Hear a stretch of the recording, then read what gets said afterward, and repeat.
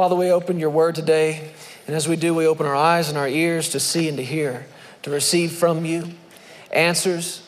We thank you, Lord, for doing something in us today that changes and marks our lives forever. Lord, we're so thankful and excited about the days that are in front of us, this time that we've set aside in our conference to gather together and hear from you. Not to hear from a man, not to hear from anybody but you and your word through your Holy Spirit. So we ask right now, Lord, that what we dig in today would be preparation for that would get us ready. Thank you for the healing power that's at work in our lives and that's at work in this church today. We give you all the praise for it in Jesus' name. Amen. Amen. Colossians chapter 2.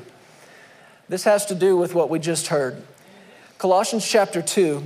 Let me read a few verses to you again. Verse 6. As you therefore have received Christ Jesus the Lord, so walk in him, rooted and built up in him, and established in the faith as you have been taught, abounding in it with thanksgiving. Beware, watch out, lest anyone cheat you through philosophy and empty deceit, according to the tradition of men, according to the basic principles of the world, and not according to Christ. For in him dwells all the fullness of the Godhead bodily. Verse 10, and you are complete in him, who is the head of all principality and power. Say it out loud. I am complete in him.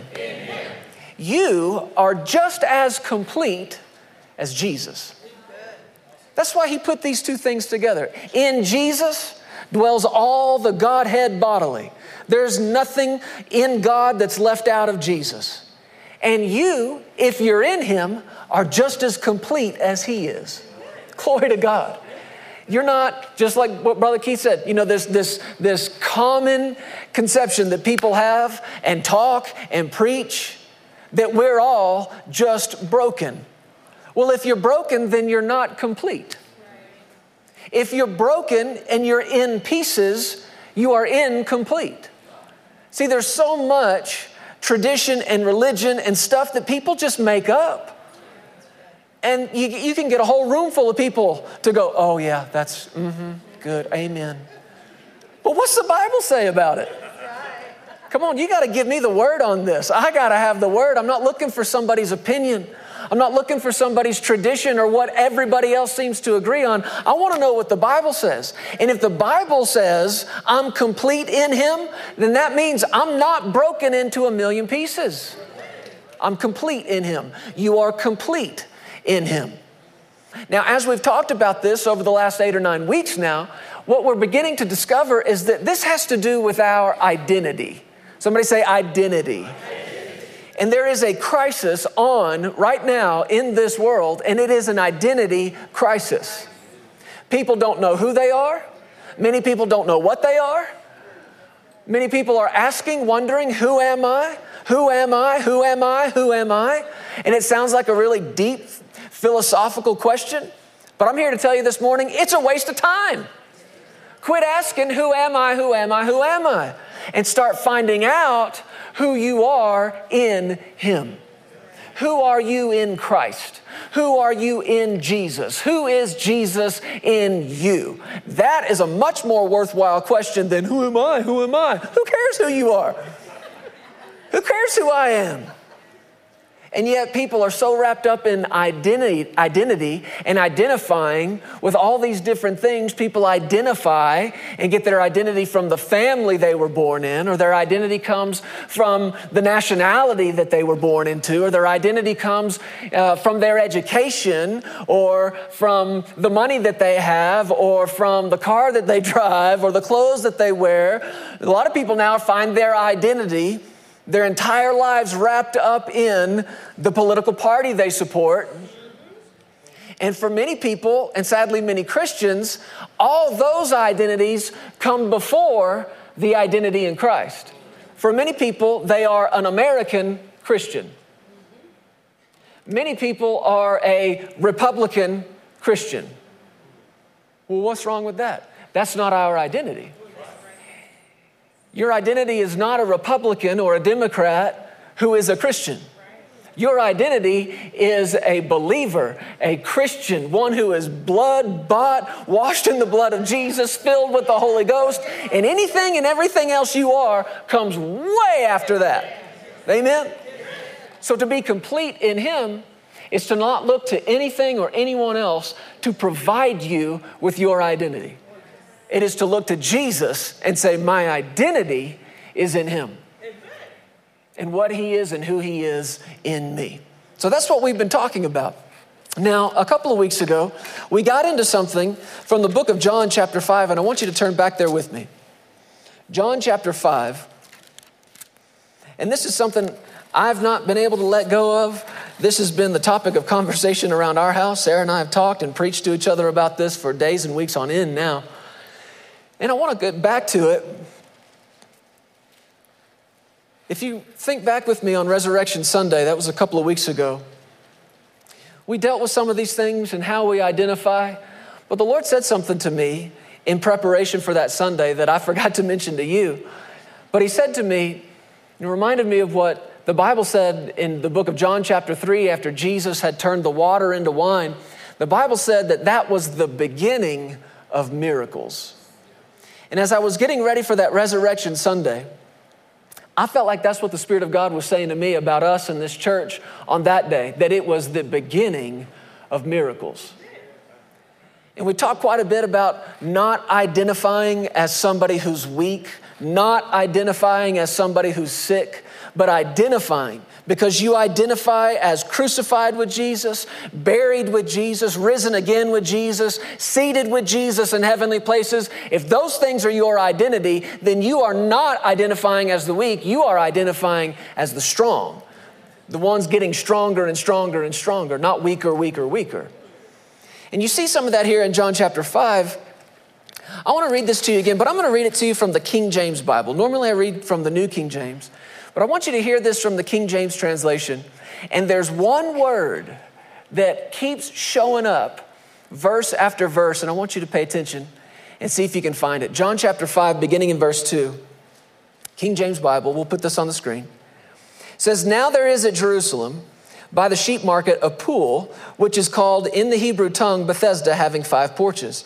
In these lay a great multitude of impotent, or that means weak or sick people, blind, halt, withered, waiting for the moving of the water.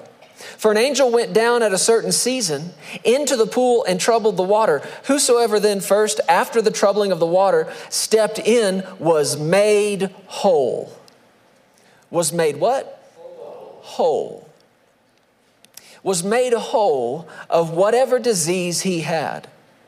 And a certain man was there which had an infirmity, a weakness, a sickness, 38 years. 38 years this man's been weak. When Jesus, verse 6, saw him, he knew he had been now a long time in that case. He said to him, wilt thou be made what? Whole. Do you want to be made whole? What are we talking about? What are we? We are complete in Him. Do you want to be made whole? The impotent man answered him, Sir, I have no man when the water is troubled to put me into the pool, but while I'm coming, another steps down before me. Jesus said to him, Rise, take up your bed and walk. And immediately the man was, say it with me, made whole, and took up his bed and walked. And on the same day was the Sabbath. Verse 10, the Jews therefore said unto him that was cured, It's the Sabbath day. It's not lawful for thee to carry thy bed. He answered them and said, He that made me whole, the same said to me, Take up thy bed and walk. They asked him then, What man is this that said to you, Take up your bed and walk? And he that was healed wist not. He didn't know who it was, for Jesus had conveyed himself away. He'd walked away. A multitude being in that place. Afterward, Jesus, finding him in the temple, said to him, Behold, look, thou art made whole. Sin no more, lest a worse thing come unto you. Verse 15, the man departed and told the Jews that it was Jesus which had, say it with me, church, made him whole. And therefore did the Jews persecute Jesus, sought to slay him. because he had done these things on the Sabbath day. Did you notice what kept coming up verse after verse? I know we're talking about the healing of an individual, but notice the word that the scripture uses to talk about what it means to be healed. He said the man was made whole. Every time the angel would come and trouble the water, the first one into the water would be made whole. Does that sound like something else we've been talking about? To be whole is to be complete. Means that nothing, listen to me, nothing is missing. There's not a missing piece. There's not a missing chunk out of you somewhere.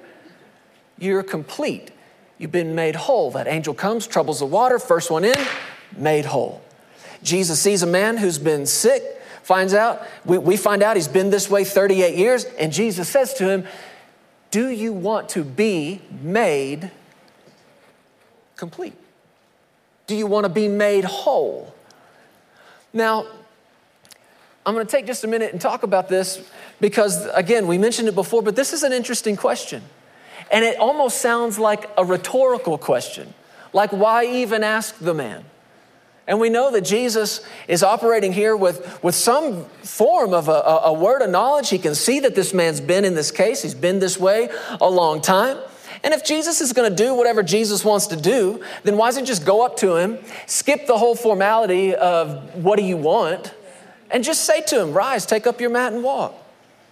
But there's not one wasted word out of the mouth of Jesus. So when he came to him, he asked him this question, do you want to be made, say it again, whole? Do you want to be complete? Now that ought to tell you right there what sickness is. What is sickness? It's really not what sickness is. It's not what's present. It's not the disease that's present. It's the strength that's absent. Listen to me now. It's not the symptom that's present. It's the strength that's missing to fight it off. So when Jesus said, do you want to be made whole? He's identifying, you're missing something, man. You are in a bad way because you are not complete. And that's what sickness is. It's an incompleteness.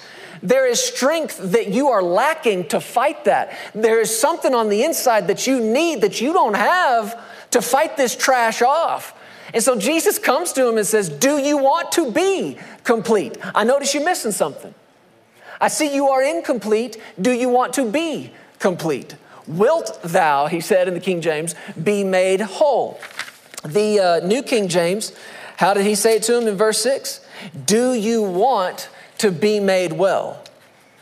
Listen to it from the Amplified, the Classic Bible. It says, when Jesus noticed him lying there helpless, knowing that he had already been a long time in that condition, he said to him, listen, do you want to become well? Now look at what the Amplified adds. Are you really in earnest about getting well? Are you really in earnest about getting well? What does in earnest mean? Look it up. It literally means this, serious. What's Jesus saying? It's not just a question of whether or not the guy wants to. Jesus is trying to get to the bottom of it here. Are you serious? Do you want to be made well? Are you serious about being made well? Doesn't that seem like a strange question? And yet Jesus is asking it. Are you serious? Are you serious about being made well? Are you serious about being whole? Are you serious about being complete? If Jesus asked it that day, do you think he would ask it today?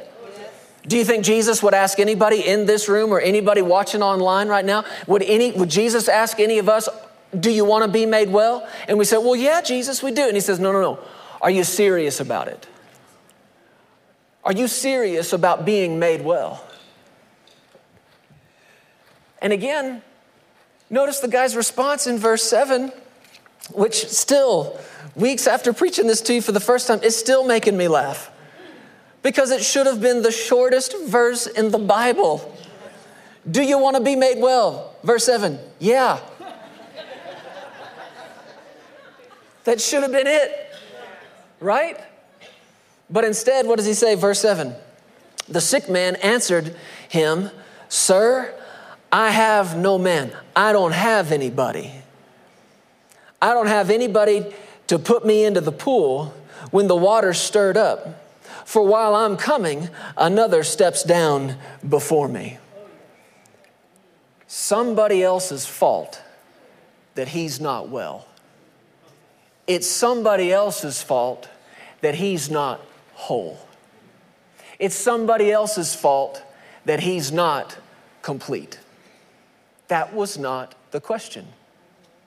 The question wasn't, why aren't you well? The question was, do you want to be? And are you serious about being well? And I want you to notice the human nature, the nature of the flesh, to almost instinctively go into blaming other people for your incompleteness. Blaming other people for why you're not whole, for why you're not well, for why you're not healed. And what was Jesus' question? Are you ready to get serious? Are you ready to get serious about being well, about being whole, about living complete? And if Jesus is asking us that question this morning, which is different, by the way, than him asking this guy. This man has no idea who this is. When Jesus came and said, do you want to be made well? This guy had no idea that this man was the fullness of the Godhead bodily, and that the power dwelt within him, and that the willingness to heal was present. All he knows is some guy's asking him a question. He doesn't know who Jesus is. What's your excuse? What's my excuse? Do you know who Jesus is? If you don't, there's a room full of 4 and 5-year-olds down at the end of the hall who would be happy to tell you who he is. I know who he is. And when he says to me and when he says to you, do you want to be made well? Are you serious about being complete and whole? There is no misunderstanding. I know who I'm looking at. I know who's talking to me. It's the one with the power to do it. It's the one with the willingness to do it. So when he says to you, are you serious about being made well? If the answer is yes, then step one has got to be, stop blaming other people. Stop blaming other people for you not being whole, for you not being complete, for you and I not being made well. You want to get serious about being well? Let's stop blaming other people. Now, again, I want to remind you this, that the Bible gave us this detail about this guy's life. He's been in this condition. How long? 38 years. 38 years. Now, if you keep reading about this man, the Pharisees, they're trying to get to the bottom of what happened, and they go talk to his parents and say, who did this to him? Who made this man walk on the Sabbath? And they said, ask him. And one of the details they brought out was he's over 40 years old. He's over 40. Now, we don't know how much over 40, but I think it would be easy and safe to say that this man has been in this condition most of his life. 38 years out of his 40 plus. He's been weak. 38 years he's been incapacitated. 38 years he's been a cripple. 38 years he's had to beg other people. 38 years he has seen himself this way. And when something has been a part of your life for that long, watch out, because it becomes part of the identity. When you've been dealing with something for that long, it becomes part of your identity. How do you know when a sickness or a disease or a weakness has become part of your identity? It is when that thing spills over into every other area of your life. It's when every relationship you have is viewed through the lens of that weakness. It's when financially your whole life is built around that weakness. When that weakness, whether it's physical, whether it's mental or emotional, in your soul or in your body, when that thing becomes so pervasive and spills over and affects every area of your life, relationally, financially, spiritually, you know that it has become part of your identity. And if that is part of your identity, if you identify in what you don't have, you are not complete. You are missing pieces. You are missing big chunks of life and who you are. And I guarantee you this, after 38 years of dealing with this thing, it's this man's identity. It's who he is. And he's not the only one. You see in other places throughout Scripture, people whose sickness and their weakness has affected every other part of their lives. I'm thinking about Mark chapter, 2, I think, where it talks about the man who was paralyzed. He was borne by four, the man borne by four, the man who was carried by his four friends. Do you remember what happened that day? Jesus was in a house preaching. And I don't know, but maybe word started traveling around town that the healer is here. So here's this man that's been paralyzed for we don't know how long, and who is dependent on these four guys to get him anywhere he needs to go. He cannot get himself there. Do you see how a sickness, his personal physical weakness, is now spilling over into relationships? So dependent on these other guys. And as much as maybe they love him, they got their own lives to live. Come on, help me out, church. These guys, they may love him, but this is not convenient. This is not helping them. His weakness and what he now identifies with spills over into relationships, which is why, in my mind, when these four guys heard that Jesus was in town, they were like, bro, you going. Now, we have no indicator that he wanted to go. We have no indicator that he wanted to do anything other than lay on the couch and let them bring him sandwiches and let them take care of his needs. Hey, so glad you're home. I'm thirsty. Could I trouble you for a glass of water? I would get it, but no, brother. No, man, of course, love you. I'm happy to do it. How long has this gone on? I don't know. So when Jesus is in town, the four dudes look at each other and are like, you thinking what I'm thinking? Absolutely. They pick that guy up, haul him to wherever Jesus is. But you remember what happened. They get there and there's no room. You can't even get in the door. It's so packed. So the guy on the mat's like, oh, maybe we should just go home. Maybe we'll go home.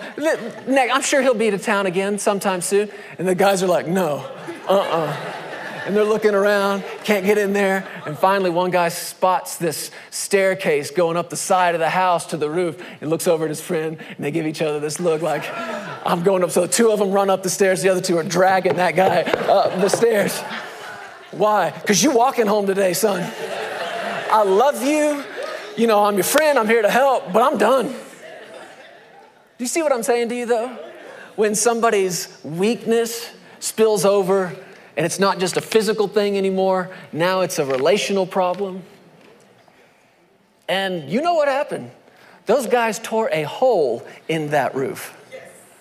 These guys are not afraid of going to jail for the night. They're not afraid of having to pay for repairs. All they know is Bubba is walking home today.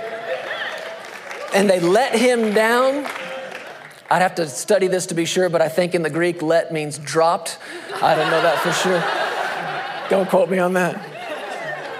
But I want you to notice, remember what the Bible said. Jesus saw their faith.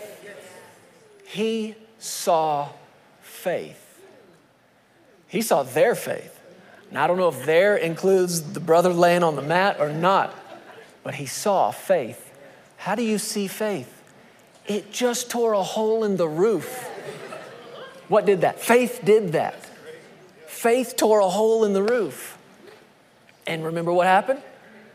He told that man, get up and walk. Get up and walk. You see, even in the ministry of the disciples and the apostles, Peter and John, we talked about this a couple of weeks ago. We're going into the temple to pray. And there was a man who had been laid there who was lame from his mother's womb. That's all your life long. And you know what you find out about him when you keep reading? He's over 40 years old. This is his whole life. When you're born this way and you've lived 40 years this way, it's your identity. And the Bible tells us two other things. Besides the fact that he's lame, so there's the physical weakness, it also tells us that he's carried there daily. Somebody or a group of somebodies has made it their part of their daily routine to go get this guy. And perhaps they love him and, are willing to do it. But I want you to recognize this. That burden, that physical weakness, that burden and that yoke is spilling out over, and it's no longer just a physical thing. Now it's a relational thing. And this burden that he has is now a burden that other people are carrying. And not only that, but the Bible tells us he sits at that gate every day begging for alms. So this is not just a physical weakness. It's not just a relational burden now. What else is it? It's financial. This is a financial burden.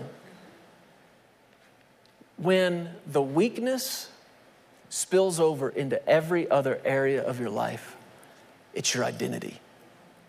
And when it's constantly coming out of your mouth, constantly talking about what somebody's done, how somebody's hurt you. Do you want to be made well? The answer is yes.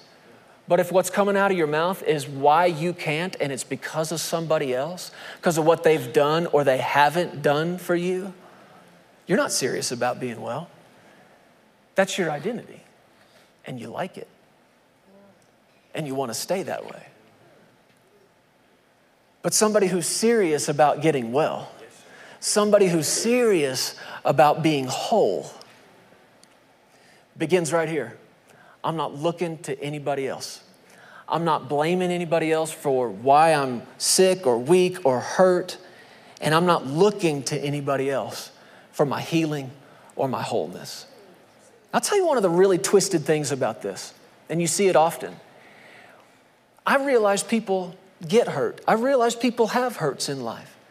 And so much of it comes from the hands of other people or the words of other people. I'm not denying that. I know that it happens. But the really twisted thing about it is that people who constantly blame another person for their hurt are also looking to that same person to heal them. How's that going to work? You hurt me, now heal me. Is it just me? Is that weird? That's weird, right? It's so twisted. It's so demonic. And I realize people have been hurt. I realize people have been hurt by family. I realize people have been hurt by other individuals in their lives, even by religious people or so-called spiritual people. I know that it happens. But if you are serious about your identity in Christ, if you are serious about living complete, about being whole, about being made well, you will stop blaming somebody else and stop expecting them to heal you. Am I being too rough? Is this what Jesus said? Are you serious? Are you really serious about being well? First thing you'll do if you're serious is stop blaming. But notice what else Jesus said to him. Rise, take up your mat, and walk. If you're serious about being whole, about being complete, you'll stop blaming other people and you'll get up. You'll get up. You will rise up and refuse to be beat down anymore, and refuse to be on the ground any longer, and refuse to be identified as low and defeated, and you will get up. And then what else will you do? You'll walk. You'll walk. As you have received Christ Jesus, so walk in him. And that's exactly what this guy did. You'd have to kind of dig and look closely, maybe with a magnifying glass, to find faith out of this guy. But there it is right there.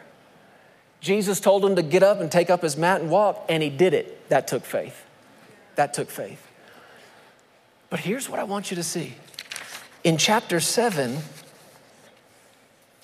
this is on the heels of what just happened. In chapter 7, verse 23, John 7:23, the religious people are fighting with Jesus because this miracle took place on the Sabbath. And Jesus said to them in the last part of this verse, "Are you angry with me?" He said, "Are you angry at me?" Look at it in the King James. Can we put that up there? I want you to see this. "Are you angry at me because I've made a man," now listen to this phrase, "every whit whole." Are you angry with me because I made a man every whit whole? Has anybody used this expression in the last 100 years? Every whit? Every whit? What does this mean? Every whit. Well, one translation, the New King James, says it like this. Are you angry with me because I made a man? Are you looking? Completely well. Every whit whole means completely well. This phrase, every whit, in the Greek language, it means whole in extent, amount, time, or degree. Now, if you were to just look this up in the Old Webster's Dictionary, whit means the smallest part or particle imaginable. The smallest part, the smallest particle that you can imagine. And Jesus said, are you angry with me?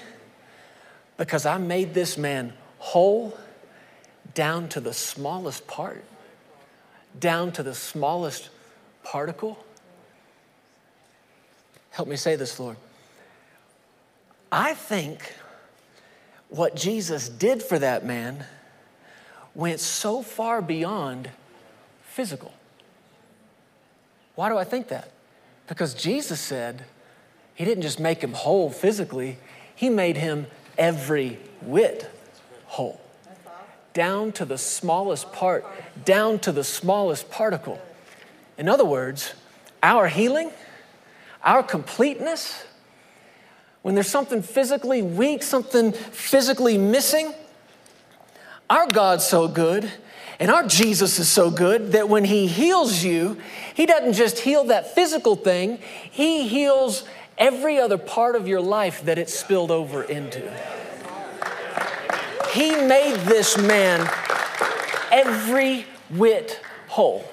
Now, I imagine when he said, rise, take up your mat and walk, and the power of God hit that man's body, and he got up for the first time in 38 years, and he began to walk for the first time in 38 years. I guarantee you this, the thing that's going over and over and over in his mind is, I can walk, I can walk, I can walk, I can walk, I can walk. And what he doesn't realize, though, is that, and now your relationships are being healed. And now everything that you've lacked financially and everything that you've lacked emotionally in every other area of your life because of this mess, now that this is taken care of, you can be healed in every area. You can be complete. You can be whole in every area of your life. Glory to God. I don't know if the man at the gate, beautiful, realized that. In the name of Jesus, Peter said, rise and walk. And he went walking, leaping, praising God. What's he saying? I can walk, I can walk, I can walk. And what probably hit him, I don't know, sometime later is, I'm not a beggar. I'm not a beggar anymore. I'm not a beggar anymore. And when whoever's turn it was to carry him to the temple the next day came knocking on the front door, and this guy came walking to the door, opened it up, what was the response then like? Brother, I love you, but what can I do to bless you? I don't need your strength to carry me anymore. What happened? I've been made whole. I'm complete. I'm complete.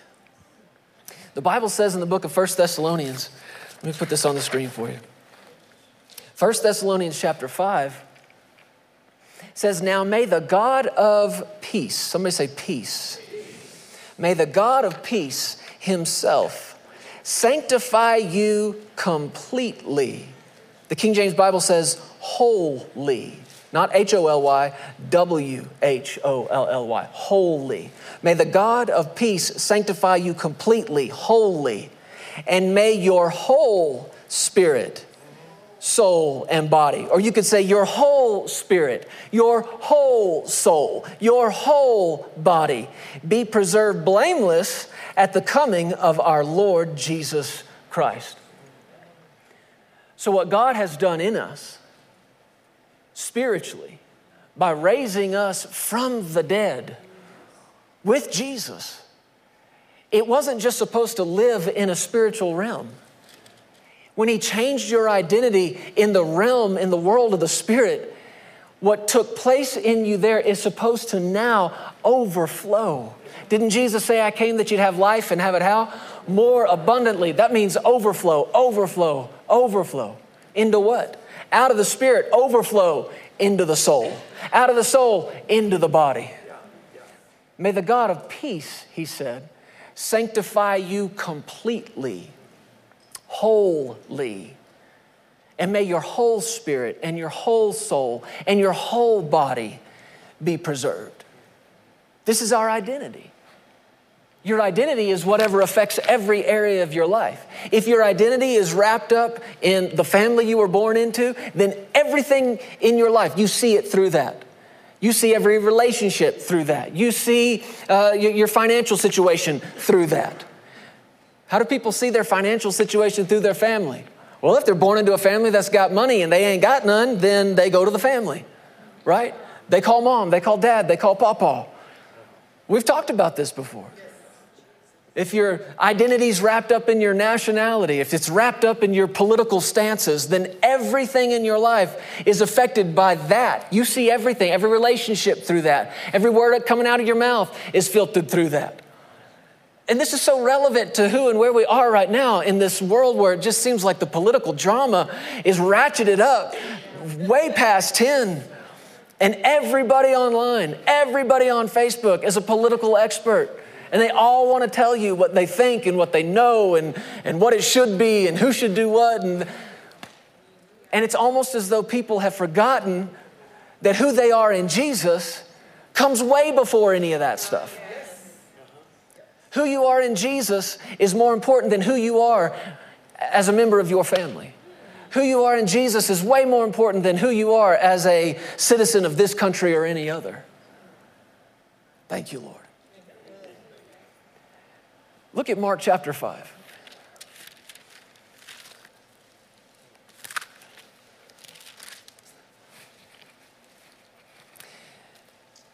Mark chapter 5,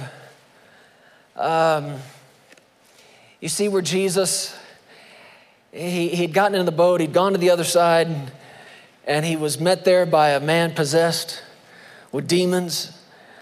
Talk about an identity crisis, my gosh. But this man gets set free. He gets set in his right mind. Jesus comes back to the other side. He crossed over again, verse 21, by boat to the other side. A great multitude gathered to him.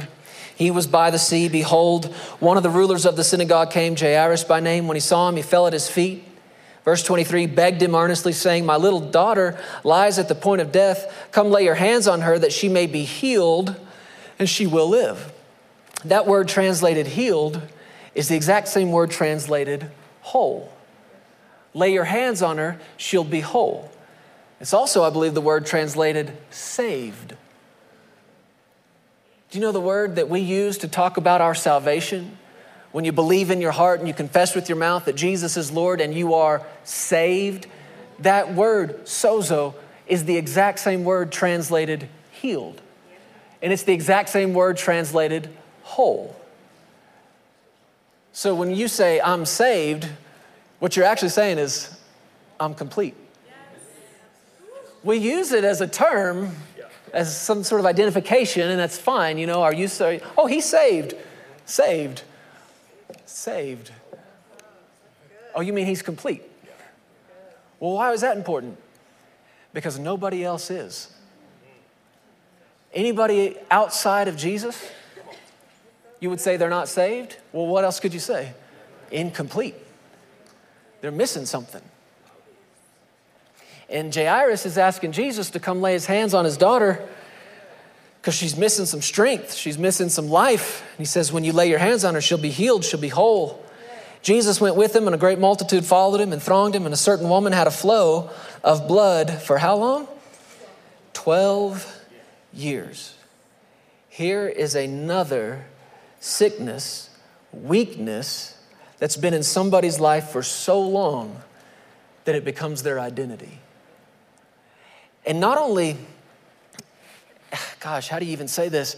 I know it's her identity because of all the ceremonial laws attached to her condition. This is not just a weakness that she has to put up with. There are literally laws that prohibit her, check this out, from being around people, from being in society, for being a member of a community. So this physical weakness is now affecting what? Relationships. It's affecting friendships, relationships in the home, outside the home.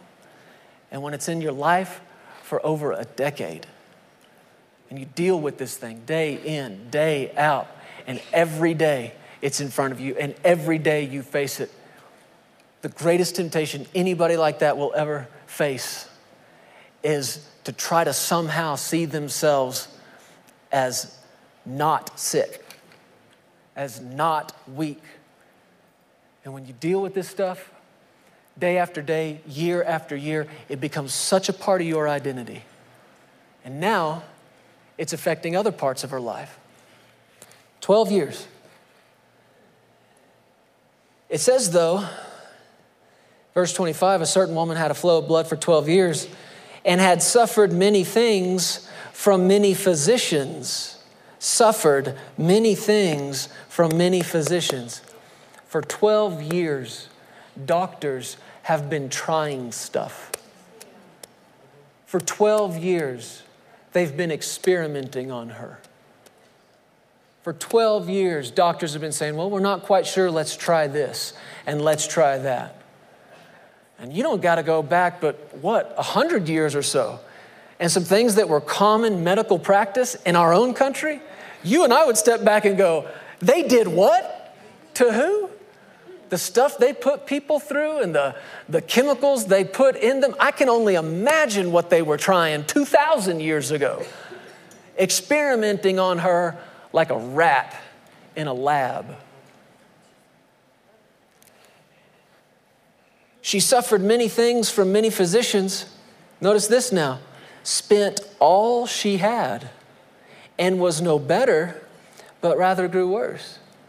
So now this physical thing that became a relational burden has turned into what? A financial burden. Spent everything she had. And at the end of the day was no better, but worse. But I love it. You ready for this? Verse 27. When she heard about Jesus. Help me out, church. How does faith come? By hearing. And hearing by the word of God. Study that verse for yourself in Romans. But it literally means hearing the anointed word from the lips of the Messiah. How does faith come? It comes when you hear who Jesus is. Faith comes when you hear what Jesus has done for you. Faith comes when you find out what Jesus wants to do for you. Faith comes when you find out who you are in Him and who He is in you. Faith comes. And she's not reading verses. She doesn't have a New Testament. She can't quote 1 Peter 2:24. She doesn't even know that there is a 1 Peter. And if there's a first one, does that mean there's a second one? She doesn't know any of this stuff. This is not a Bible scholar. All she knows is what? Jesus is here.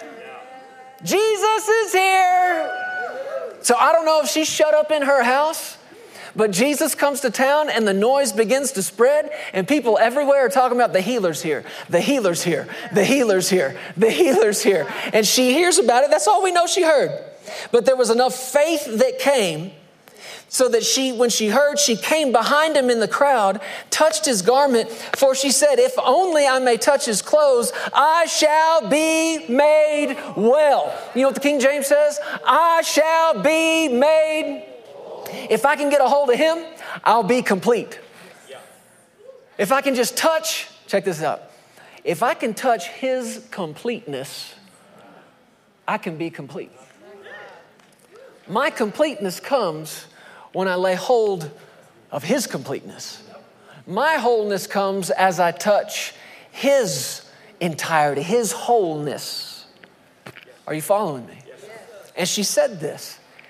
She said, if I can just touch the hem of his garment, I will be made whole. Verse 29, immediately the fountain of her blood was dried up. She felt in her body that she was healed of the affliction. And Jesus, immediately knowing in himself that power had gone out of him, turned around in the crowd and said, "Who touched my clothes?" His disciples said to him, "You see the multitude thronging you, and you say, 'Who touched me?'" He looked around to see her who had done this thing. But the woman, fearing and trembling, knowing what had happened to her, came and fell down before him and told him the whole truth. And he said to her in verse 34, listen to it from the King James Bible. He said to her, "Daughter, your faith has done" what? What does faith have the power to do? Listen, come on, you got to catch this today. What does faith do? I know we talk faith and we're people of faith and we shout faith, but what's it do? What's it for? What does faith do? Jesus said to her, "Daughter, your faith has made you whole, complete. Your faith has made thee whole. Go in peace," he said, "and be whole of thy plague." 2 times in one verse. What's he say to her? Your faith has made you whole. Go in peace and be whole. I thought she was. 2 different words. He said, your faith has healed you. Your faith has saved you. Now go in peace and be complete. Complete. What? She's healed. That's what she came for, right? Healed physically. That issue she had, it stopped. She felt it in her body. She's healed. She had no idea. The man at the pool of Bethesda had no idea. The man at the Gate Beautiful had no idea that what Jesus had done for them not only healed them physically, but made them every whit whole. Down to the smallest part, the smallest imaginable particle. What's happening? What she doesn't know is everything she lost relationally is right now being restored to her. Everything she lost financially is right now being restored to her. This is completeness. This is wholeness. How do I know that? Because Jesus said to her, go in peace. Peace. You want to know what the word peace means? Shalom. It literally means nothing missing, nothing broken.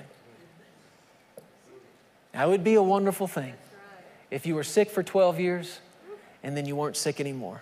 That would be plenty to be thankful for, right? But he said, go in peace, with nothing missing, with nothing broken. In every way that this sickness and weakness has tried to become your identity, Jesus, the healer, is changing it. If it has affected you relationally, go in peace. If it has affected you physically, go in peace. And be whole. Be complete. Guys, go ahead. The Bible says in the book of Isaiah, and I'll give you this last verse. In Isaiah chapter 26, verse 3, it says, you will keep him, are you ready for this? In perfect peace. Have you heard anything about the word perfect in the last 8 or 9 weeks or so? This is what we're building our hope on this year, that the God of all grace is working in us, perfecting us. And he said in that verse that you will keep him in perfect peace, complete peace. Him whose mind is stayed on you. You will keep him in perfect peace, complete peace, whole peace. So that tells me there's a difference. There's different kinds of peace. There's perfect peace and there's imperfect, partial peace. And Jesus even identified this just moments before the cross when he told his disciples, I'm leaving, but my peace I'll leave with you. And my peace I give to you, not as the world gives. Oh, it's a different kind of peace. It's a perfect peace. It is peace in every area of your life. We so often think of peace as that inner tranquility, peace of heart, not agitated on the inside. And that's good, that's right. But remember what 1 Thessalonians said, may the God of all peace sanctify you wholly, completely, spirit, soul, and body. What is perfect peace? It's peace physically. Well, it starts as peace spiritually. And it overflows as peace in your heart, peace in your mind. Perfect peace is not laying in bed awake for hours on end, worried about finances, worried about relationships, worried about the job, worried about the kids. This is, you're missing something. You hear me? You're missing something. What is it you're missing? Peace, wholeness, completeness. And Jesus has said to us, my peace I give to you, not like the world gives. What kind of peace does the world give? You can have peace if you have this or if you have that. You can have peace, but not if you're missing this, not if you're missing that. You can have peace if you had a little more money. You can have peace if you had a little better place to live. You can have peace if you had a little nicer something to drive. You can have peace if you had more people acknowledging you and applauding you and approving of you. You could have peace then. This is not perfect peace. Perfect peace is peace right now. Spirit, soul, and body. And he said, you will keep him in perfect peace whose mind is stayed on you. So evidently, if you're missing peace, it's because your mind's wandering. It's because you've let your mind wander to something off of him, right? And I know it's easy to do. But this is what we've got the Holy Spirit in us for. To bring our mind into subjection. Your mind is your mind. You can think on what you choose to think on. Your mind doesn't have to be driven around. You don't have to be tossed up and down, back and forth like the waves of the sea. You can be constant, you can be consistent, and with your mind stayed on him, you can live in not just peace, perfect peace. Amen?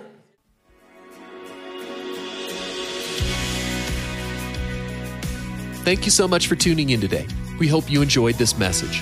If you need someone to pray with you, there are several ways for you to contact us. Feel free to give us a call at 817-577-0180. You can also contact us through the Legacy Studios app or either of our websites. Giving options are available online at pearsonsministries.com and legacychurch.family. If you prefer, you can also text an offering. Simply text Legacy and any dollar amount to the number 28950 and follow the prompts. Be blessed today. We love you, and remember, you are always welcome here in the House of Faith.